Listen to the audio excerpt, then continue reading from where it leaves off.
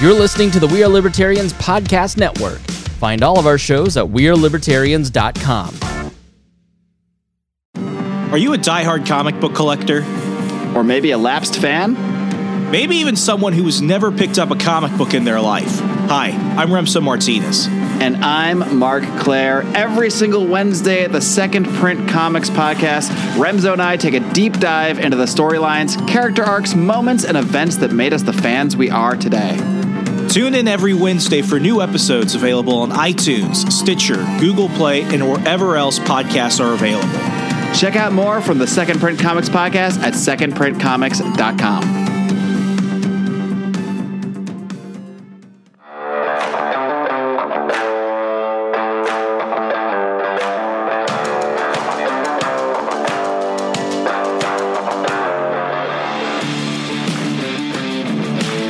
Prepare yourself. You're on the run with Remso W. Martinez.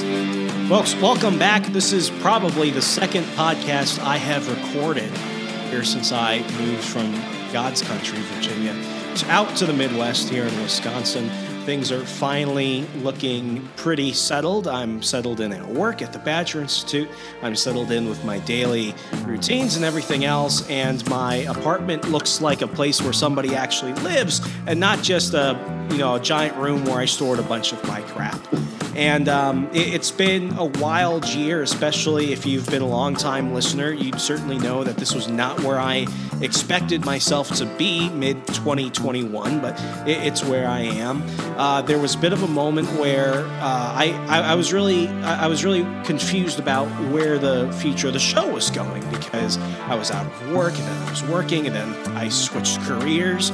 And for those of you that are new listeners, you understand that. I'm sorry, for those of you that are new listeners, you won't understand this. But for those of you that are new listeners, this show is basically a long-form version of me cataloging my way towards achieving financial independence and early retirement by the age of 30. Everything we do is basically, another day chronicling that journey. And the one thing that I really want us to do to separate this show from others is to really focus less on the political factors, less on the factors of things that are outside of our control, and really try and focus on the things that we can control. How we earn money, developing other sources of income, staying out of debt, learning new skills, all those things we need to do to become the best individuals we can be, so that way we have more time and more options in our life. Because if you don't have time and options, it doesn't even matter how much money you have, you're barely free. But as of late, it's hard to not talk about the things outside of our control. There was an election. Elections have consequences. And now we're here. And what I don't like is when I am posting content online and we get these people who fall into what I call doomsday syndrome. You see it from the cryptocurrency guys. You see it from the guys selling you gold. You see it from the preppers. And it's basically the same thing I've heard almost my entire life. The federal government is printing us into extinction. They're spending out of control. They're doing all these things. And why would you invest in the stock market? Why would you do any of these things expecting there to be a tomorrow when everything shows there's not going to be a tomorrow? And do I understand the fear? Yeah. I'd be lying if I said I don't have that fear sometimes. But we can't invest in doomsday, because that's not how you live.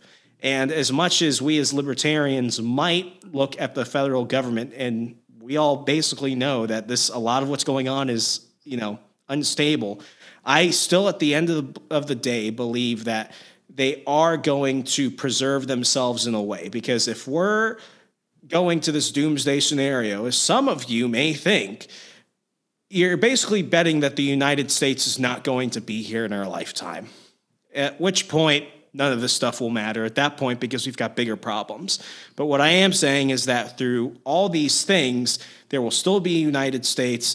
Things may be different, things may be harder, but I don't think we're going to doomsday anytime soon. I could be completely wrong. I wanted to bring on somebody who's been writing and trying to get people to understand what's going on with the Federal Reserve, what's going on with the Biden administration and spending. We have Craig Eierman from the Independence. Craig, thank you for joining the program. Thank you, Remso. It's a pleasure to be here. So, Craig, I'll just put it bluntly. Is the nation as we know it going to completely implode within the next election cycle, let's say? Oh, I think we're safe. We're explode or implode or however you want to plode. So. When it comes to what's going on with the Federal Reserve, I understand that for a lot of, just politically apathetic people, they're finally learning about inflation. Of course, inflation is something that we have to worry about, but it seems that when it comes to a lot of folks, especially within conservative media, they think that we're just one bad day away from a Venezuela type of scenario. You kind of want to break down what's been going on recently with that? Well, I mean, you can actually, trace the latest surge in spending and Federal Reserve, money printing type activity to the onset of the coronavirus pandemic in the U.S. Over the last year, with the various state and local governments, imposing lockdowns and basically shutting down large portions of the economy, it's created a lot of pain. And to compensate for that pain, the government has printed a lot of money to keep people with the ability to keep a roof over their heads, to be able to keep eating, that sort of thing. A lot of people who've been displaced because of the pandemic lockdowns. And with that, the U.S. government has really cranked out the sheer amount of spending it's doing. It's had to go out and borrow. I just checked the numbers this morning on this. Total amount they've had to borrow over just the last since the end of February of 2020. They've had to borrow $4.9 trillion. And the Federal Reserve's role in that is that they're basically the primary banker, the primary Uncle Sam's primary creditor. They've loaned the federal government 75% of what it's borrowed. And when it comes to, the pandemic as a whole, like I don't think anybody ever intended for things to get as hairy as they did when it came to state governments and the federal government. I do in some way feel kind of bad for Jerome Powell. I don't know. That's going to make a lot of people's ears bleed. But I feel like if anybody is the person who has basically admitted, I have no clue what's going on, it's Jerome Powell, because he went on several interviews. I think he went on, State the Nation, whatever show is on CBS on Sundays, Face the Nation. I think he went on Face the Nation a couple weeks ago, and he did another interview with Chuck Todd recently, and then he went on with somebody from ABC, and he basically said the same thing each time when he was asked, did you ever intend for inflation to hit the rate at which we're hitting it right now? And he literally said, I had no clue. And then they're like, what are you doing to control it? He's like, oh, there's nothing we can really do to control it at this point. Because when certain people, especially I'll say on the right side of the spectrum when it comes to politics, they see the Federal Reserve as something that is trying to destroy the dollar. But in reality, that's not necessarily... That's not the truth. They know that each time they inflate the currency, it's devaluing it as a whole, but they're not doing it in a way because they have some type of like Legion of Doom scenario where it's like, we're going to do this to go ahead and destroy the United States. No, if anything, Jerome Powell especially has tried to say, we have to do this, or else we're going to see a whole lot of other problems, especially with our spending. So he sees it in a way where it's like, I have to do this or else we're going to collapse. And then you have his critics where they're like, because you're doing this, we're going to collapse. At the end of the day, I think that things are going to become more difficult. Obviously, they have. For middle and lower class Americans, the buying power is lesser now than it was a year ago. But at the same time, it's like, the Fed is not out to destroy the country, despite its actions having an adverse reaction on the dollar. And that's a fair statement. I mean, a lot of what the Fed's tried to do over the years with its inflation policy is try to, smooth out, the bumps that would come from, just regular, the regular boom and bust cycle of the economy. By the strategy, and this is, I'm not sure, kind of get into the way the Fed actually thinks about this, is, they have this inflation target. They try to hit an annual, inflation rate of 2% a year, and their idea behind that is, okay, well, this lets people keeping their jobs, keeps things relatively stable without overinflating things. But it's also 2% inflation. It's also weakening the dollar over time in terms of what it can purchase. And the whole thing hinges on, how fast does the economy grow? How fast does productivity grow? That's the thing that offsets, the ability of the Fed's inflation policy. The more productivity you have, the better off you are. The less productive you are, and this last year has been a pretty good example of that. You end up with inflation, being able to kind of run ahead of the economy on it. Yeah, and in a strange way, I think it's funny that for a lot of just everyday people I know who really don't like to watch the news, that are not nerds like us, actually trying to understand what they're doing. The fact that I have cousins and friends and stuff who are the most politically apathetic people, they suddenly know who Jerome Powell is. That's kind of funny in a way. And I don't know if that's a good or a bad thing, but at least they know who it's never a good thing when your name gets if you're a bureaucrat and your name becomes public, it is never a good thing. Yeah, but in like a strange way, I think Joe Rogan said it on his show the other day, like America has no leader. And I think for the past year, like for a lot of people, they went to Fauci when it came to the pandemic. And then they're like, Trump's not a leader. It's going to be Biden. I think in a weird way, it's almost like Jerome Powell is probably the most powerful man in America, because let's just go ahead and look at Trump and look at Biden. I don't think they have a very different view of the role of the Federal Reserve in terms of how it affects the way our government spends and how it's impacting your average American. Mostly because I don't really think either of them have a strict view on it.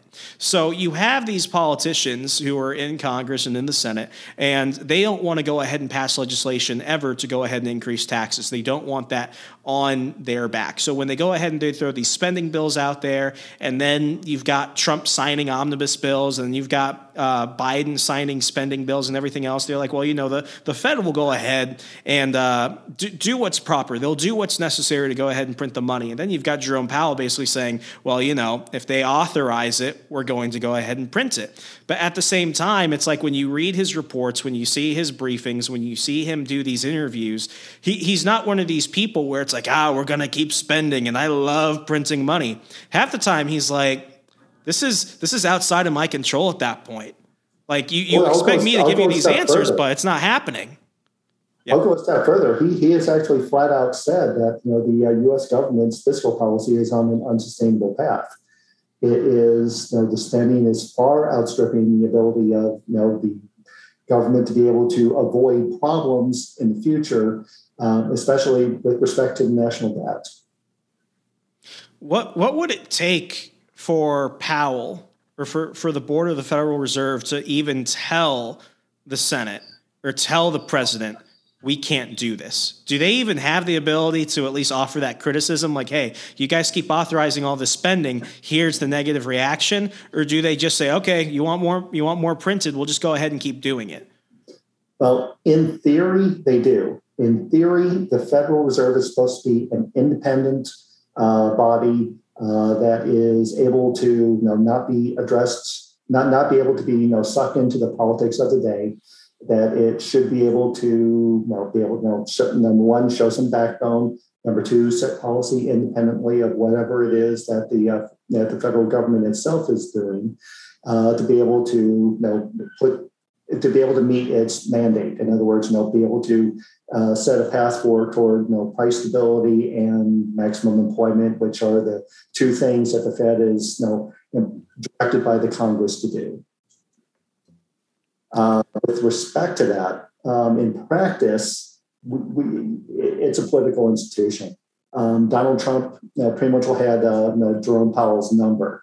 For years, this would, anytime he didn't like anything that the Fed was doing, he sent out tweets about it, and eventually that the Fed would kind of buckle, give in a little bit, and be able to, and would proceed with kind of on policy along the lines of what Trump wanted. Now things are a little bit different with the state of the coronavirus pandemic. You have a lot more integration between the U.S. Treasury and the Federal Reserve, and it's to the point where the former chair of the Federal Reserve, Janet Yellen, is running the U.S. Treasury. She has the ability from her years of contacts at the Fed to just pick up the phone, talk to people there, and be able to execute whatever policy, say, the Biden administration decides it wants to go forward with. with that said, I mean, I find it funny because a lot of really smart people I know are finally paying attention to these outside institutions. And, I feel, I almost feel like a lot of people are a day late and dollar short to the dance. I had to explain to somebody the other day that the Federal Reserve is neither federal or real reserve. It's a private institution that has the ability to go ahead and print fiat on demand. Now, kind of stepping to the side for a little bit, I'm not one of those people that thinks that within my lifetime we're going to abolish the Federal Reserve. We're not even going to audit it. I think it is a permanent institution. It's never going away, and that we either have to learn to live with it or, adapt our way of life in a radical way that's going to be extremely inconvenient for your regular American, because this is the way of the world, regardless of, as to what all the cryptocurrency guys say. Fiat is here to stay, and the dollar, unless something happens with like the petrodollar or something else, or like the Saudis and everyone else want a different oil-backed currency, the dollar is basically not going anywhere. Would you agree with that or disagree with that? I would generally agree with that. I mean, the Federal Reserve as an institution, it's ingrained at this point. Too many, I would say that too many organizations rely on the services it provides, on what it does, just within the banking industry itself. And with respect to what's possible for it, it's the one thing you could hope for it would be for some degree of reform. And that reform ideally would take the reform of limiting the scope of what it does. What would need to be done for something like that to happen? Well, I guess like a lot of organizations, particularly within the government, you have the problem of mission creep. This is where over time different government agencies that start taking on more and more responsibilities further afield from what they're set up to do. In the case of the Federal Reserve, you're dealing with the Biden administration basically saying, "Okay, we want you to implement our climate policies." They also want the Federal Reserve to fix, say, structural racism within the country. Are people actually saying that? Racism? It actually is a thing, yes. What? Well, I believe you. It's just sad that we're at that point where that's actually a thing. It's a thing in the sense that you have to go back to the history of the banking industry, and you would have to go back to the 1930s to the Great Deal when the FDR brought in a bunch of people from the Deep South, Southern Democrats, who basically are the ones who created a practice called redlining. And basically that was how they were able to impose or implement some degree of segregation in northern cities. So they would literally draw lines on the map saying, in red, okay, well, you could only have black people live in this area, and this area will be reserved for whites. And that's one of the processes. When people talk about structural or systemic racism, that's one of the ways it was achieved. Wow. Now, to the extent that undoing that takes no investment, that's a legitimate role for the Federal Reserve to play. But in terms of what we're talking about, and say full reparations, that sort of thing, that would be far afield from what the Federal Reserve should ever be expected to do. Oh yeah, I mean the ability to even accomplish that. It's like I never took anyone seriously who said they were going to do that, and for everyone that was like, "Oh, look what they want to do. They want to do that." I'm like, there's no feasible way they're actually going to achieve that. I mean, we saw how easily, like a house of cards, Biden and Schumer folded on student debt, and that was one of the big things that they kept screaming they were going to go ahead and bail out once Biden became president. So, I mean, we deal with these lofty promises in terms of just, the scope of which they're willing to cause damage And maybe it's a difference in worldview, because you have the Keynesians, you have the people that are typically pro-Fed, and they're like, as the dollar inflates, the American economy and the global economy will adjust to that. While the value of things will go ahead and increase, we're going to have to go ahead and create an economy that can sustain and balance that level of inflation out. They don't actually see it as something that's going to be like incredibly destructive. But then, you have the opposite side of it, which is they don't understand what they're doing. They don't have control over it. And we're heading towards a Venezuela or Zimbabwe scenario.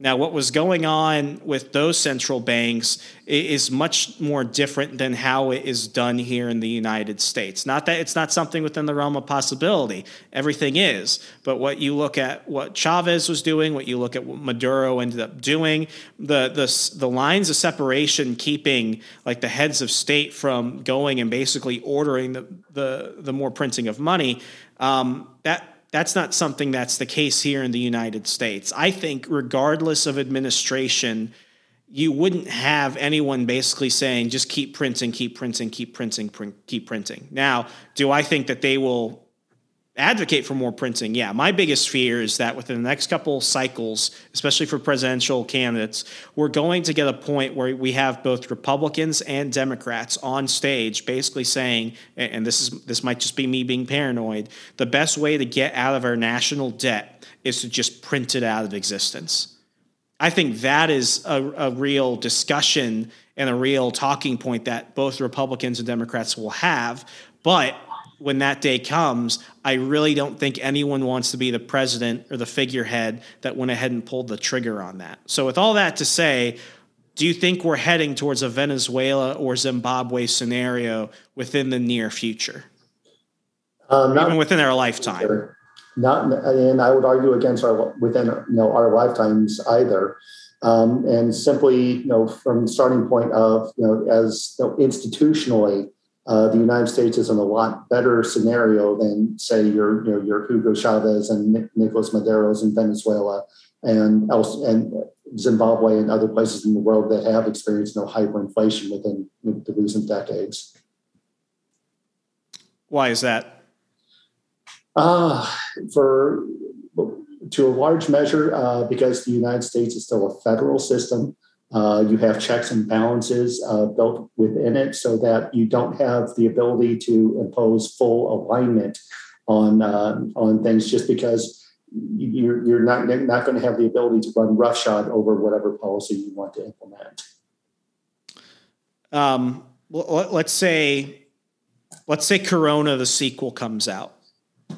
And we end up locking down and artificially halting the economy once again. Do you think that it is possible that should that occur, the Fed will say, we already had to print X amount of dollars last time.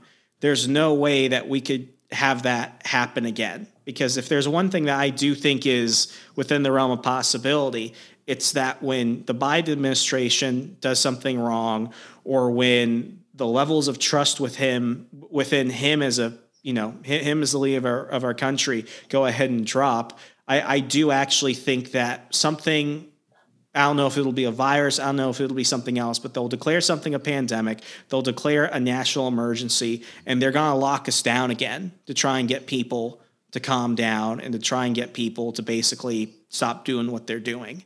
I mean, we already saw what happened over the last year. And when the government goes ahead and takes any type of power from the people, they never give it back. I think what we're going to begin to see is like the Corona equivalent of the TSA, that this is just going to be something that we should expect to happen more often than not. And I guess my only hope in that scenario, maybe we can even call that a doomsday scenario, because there's some people who are saying, no, it's too unpopular. He wouldn't want to do that because then that would certainly ensure that he gets voted out. That the Fed would basically say, we can't do more than what we're doing. There's got to be a stopping point at some point. And to be fair, I mean, that's where the federal system comes in very, very useful or handy in being able to prevent something like that from happening. I mean, a really good evidence of that is, the interaction between, say, President Trump and Governor Cuomo in New York back in the early months of the pandemic arriving in the U.S. especially in New York, which became the national epicenter for it.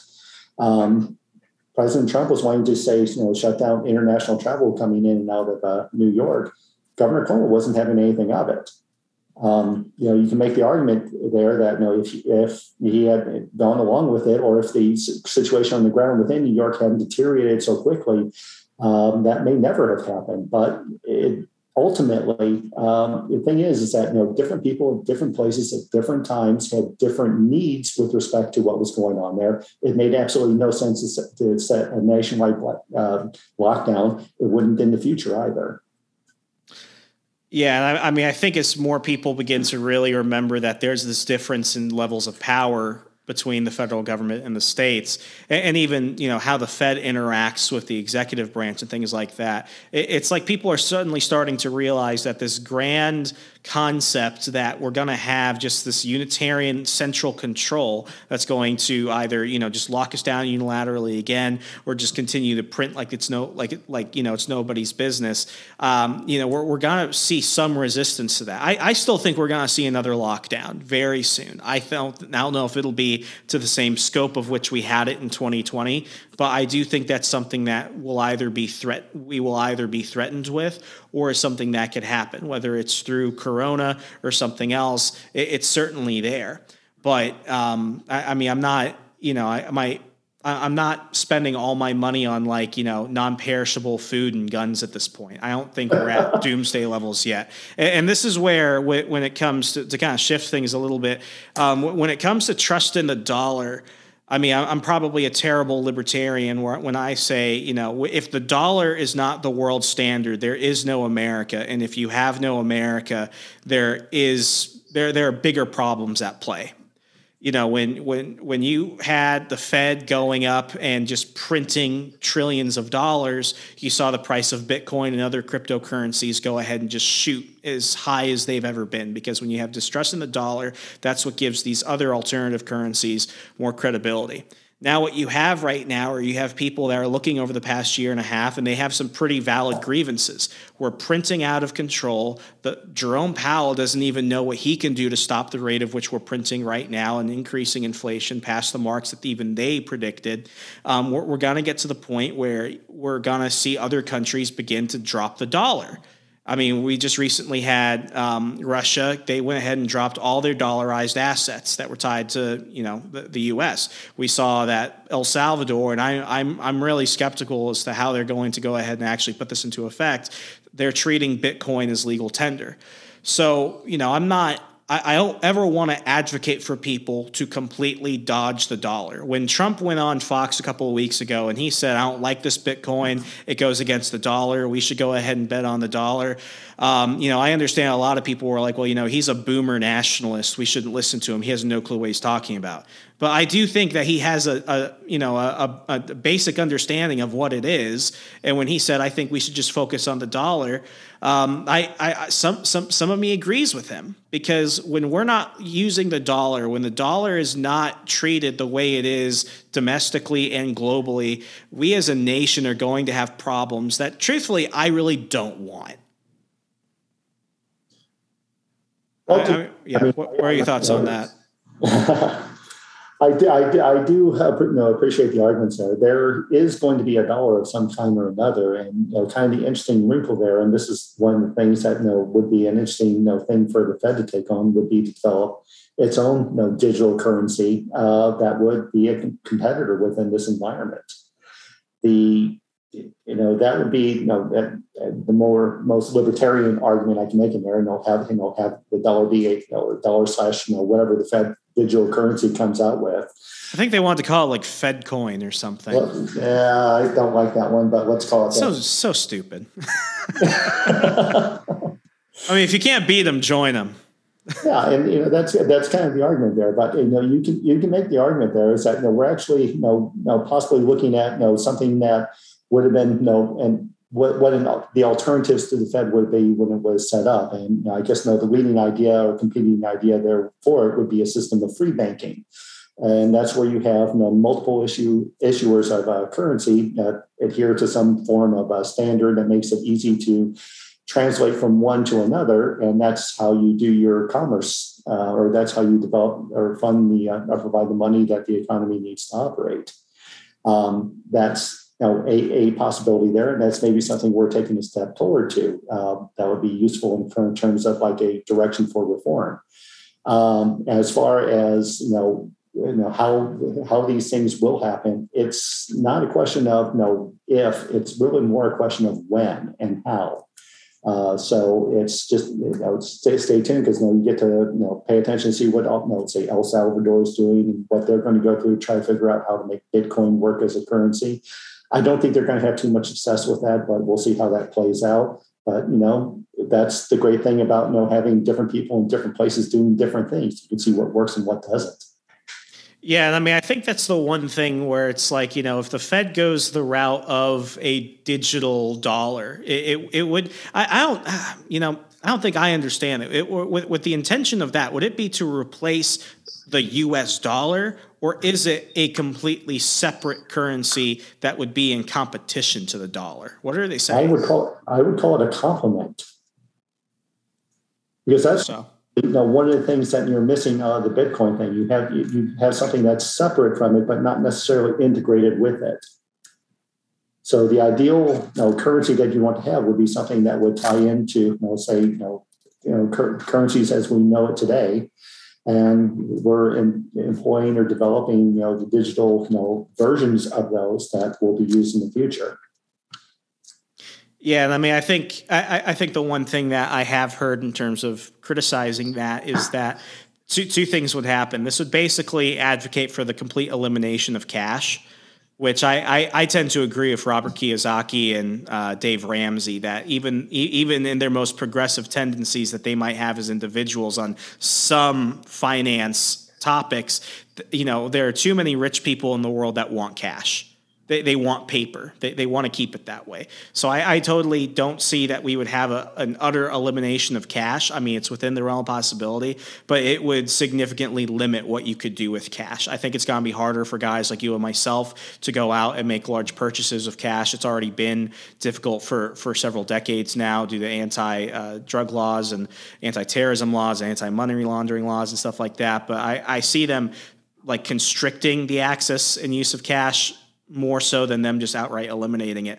And I guess the only thing that I could say I could see in terms of a complement to a Fed coin, if we're going to use that ugly word, is that it forces the Fed to be more accountable as they understand that people are opting out of the dollar and they're going to these other currencies. That's where we're going to actually see some competition, because no matter what the SEC says and everything else, the genie's out of the bottle.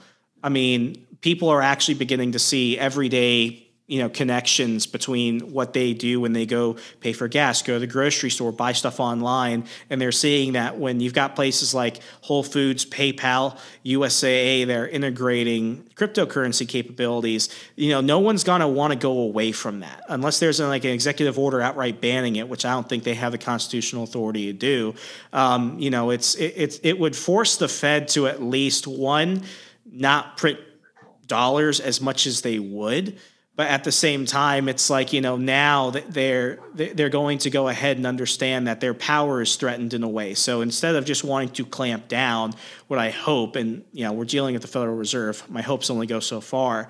They would want to go ahead and advocate for any type of legislation that would stop the competition. I think they understand, and by conceding the fact that maybe a digital dollar would be better, that cryptocurrencies are here to stay, and that the only way they're going to have to go ahead and gain the trust of everyday consumers and investors and people who just want to go out and live their lives is to just stop destroying their own currency.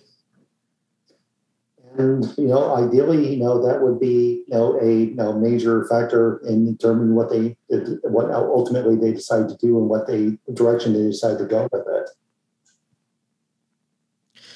Yeah, I mean, it's and I mean, this is a complicated issue. I mean, I heard somebody talk about it the other day. It's like, right now we're printing money and you think they're printing it fast. Imagine what happens when they can just go into the back end of a computer and just add a couple zeros.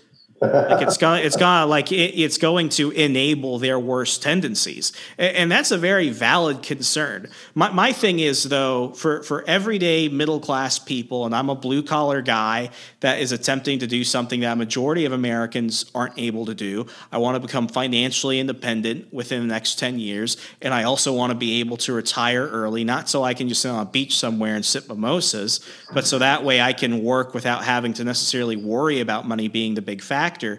I'm not in the catastrophist camp. I see a lot of people in the conservative and libertarian sphere jump in right now, which is I think regardless of what party is in control, we're going to see the Fed do this. But at the end of the day, when you've got Jerome Powell basically saying, this is worrying the hell out of me, that does show me that they understand what they're doing, and that as they see other examples throughout the world of hyperinflation, they know at the end of the day, like their livelihoods and everything else depends on that not happening.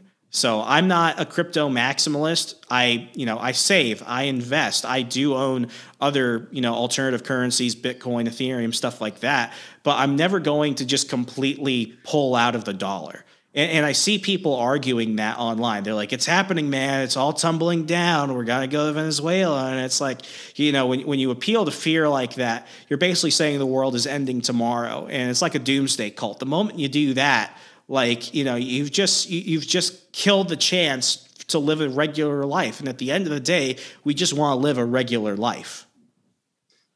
I'm with you on that. I mean, I don't want to have to do anything, go out of my way to have to figure out, how I'm going to say, preserve, what I've built up or established over my life, or how I go about earning a living. Being able to get to that point of independence is nice, and having the different alternatives available. I mean, it's the proverbial putting all your eggs in one basket. If you keep it all one or go all the other down the full prepper line, you really don't want to go there. You do what's smart. And I mean, none of this is financial advice. I just want to go ahead and throw it out to people. What works for me might not work for you, but I think if we've touched on anything thus far, it's that, things might be bad, but don't expect the whole world to collapse tomorrow, within the next election, or even anytime soon. I mean, there's a reason why the United States has been able to be around for as long as it has, despite bad administrations. It's because at the end of the day, the way that we have a separation of powers, the way that we have the laws written, it's really hard for one man or one party or one institution to just completely screw over the country to the point of no return. And people have tried. I mean, people have tried. Craig, Jimmy Carter aside, no, I'm just kidding. No. If I ever named the worst president in history, it'd have to be Woodrow Wilson, and even he did what wasn't as disastrously, wasn't the epitome of evil as far as that goes. So Jimmy Carter, did as well as he could, but he was completely overwhelmed by what he had to deal with. Yeah. One thing we kind of touched on earlier, though, that we didn't really jump into is trying to understand how the commander-in-chief views the role of the Fed in our country. I mean, I don't know what Trump's view of the Fed was. As a candidate, when he was running in 2016, he basically just said, if we need to print more, we're going to print more. And then when he actually governed as the president, he basically did exactly that. It's like, yeah, you can cut taxes here and there, but he was printing and spending at levels that a lot of Republicans are really uncomfortable with. I think Biden is kind of the same way. And it's not because I think he's stupid. I think he just sees it as a natural tool at his disposal. Because, yeah, while Congress has control of the money, they control the purse of government. At the end of the day, he can just tell people, listen, if you're not going to go ahead and increase taxes, which he said he wants to do, but then he doesn't want to do it, and then he wants to come up with all these cockamamie reasons to do it and not do it at the same time. He's basically like dog whistling to everyone else in Congress and the Senate that, it's like, if we have to print, we'll just go ahead and print. What do you think his guiding philosophy is, if there is one, in terms of how he sees the government's role in spending to go after all these ailments that we currently have. And I mean, you wrote about his infrastructure bill and everything else, but more importantly, like, does he see the Fed as a problem, or does he see the Fed as an asset? Well, I mean, he needs the Fed because it's an enabling, it's something that he needs to enable what he wants to do. With respect to Trump and Biden, there actually is a pretty dramatic difference between the two of them with respect to spending. Trump, believe it or not, was more fiscally disciplined than Biden aims to be. And by that, I'm looking at, the budgets over the years over that Trump was president, and I'm looking at the rate at which spending grew.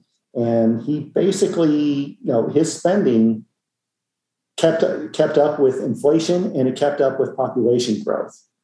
And it was relatively flat with respect to what was happening during the last years of the Obama administration.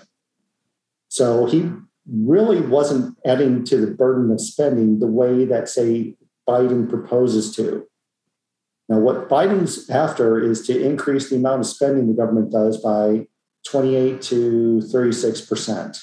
And the low end is because we're looking at 2023. The high end is when we get out to 2030. And this is the hypothetical last year of, or 2031, the hypothetical last year of his proposed budget that he just came out with at the end of last month.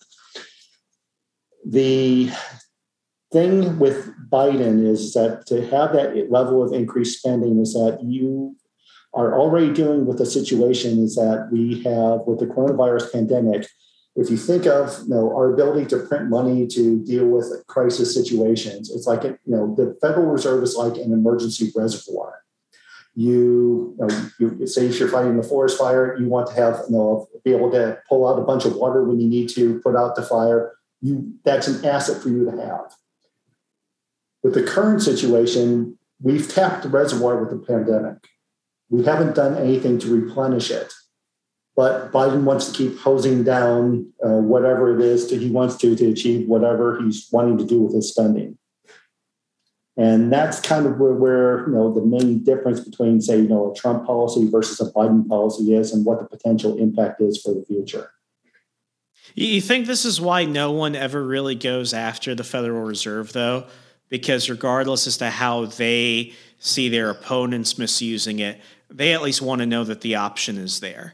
And I do really mean that. I mean, every politician who has ever gone out and been an advocate for auditing the Fed, abolishing the Fed, reforming the Fed, I mean, I don't think anyone really cares. Your voters certainly don't care, and other politicians absolutely don't care. But at the end of the day, even your most fiscally conservative Republican doesn't ever want to really speak out against it. Ted Cruz did for like a year, and then when he, didn't become the nominee, he stopped talking about it. We haven't heard him talk about it since. Rand Paul never talks about the Fed. Thomas Massie barely talks about the Fed anymore. Justin Amash wants to talk about it now, but he's no longer in Congress, so he has nothing to really lose at this point. I think that everybody basically has come to this understanding that it's there, and much like other institutions of power, they might want to limit the other guy's access and use of it, but they want it to be there when they're sitting in the Oval Office. I think that's a fair enough statement. I mean, that's, ultimately, politicians get in and they run for office because they want to achieve certain things.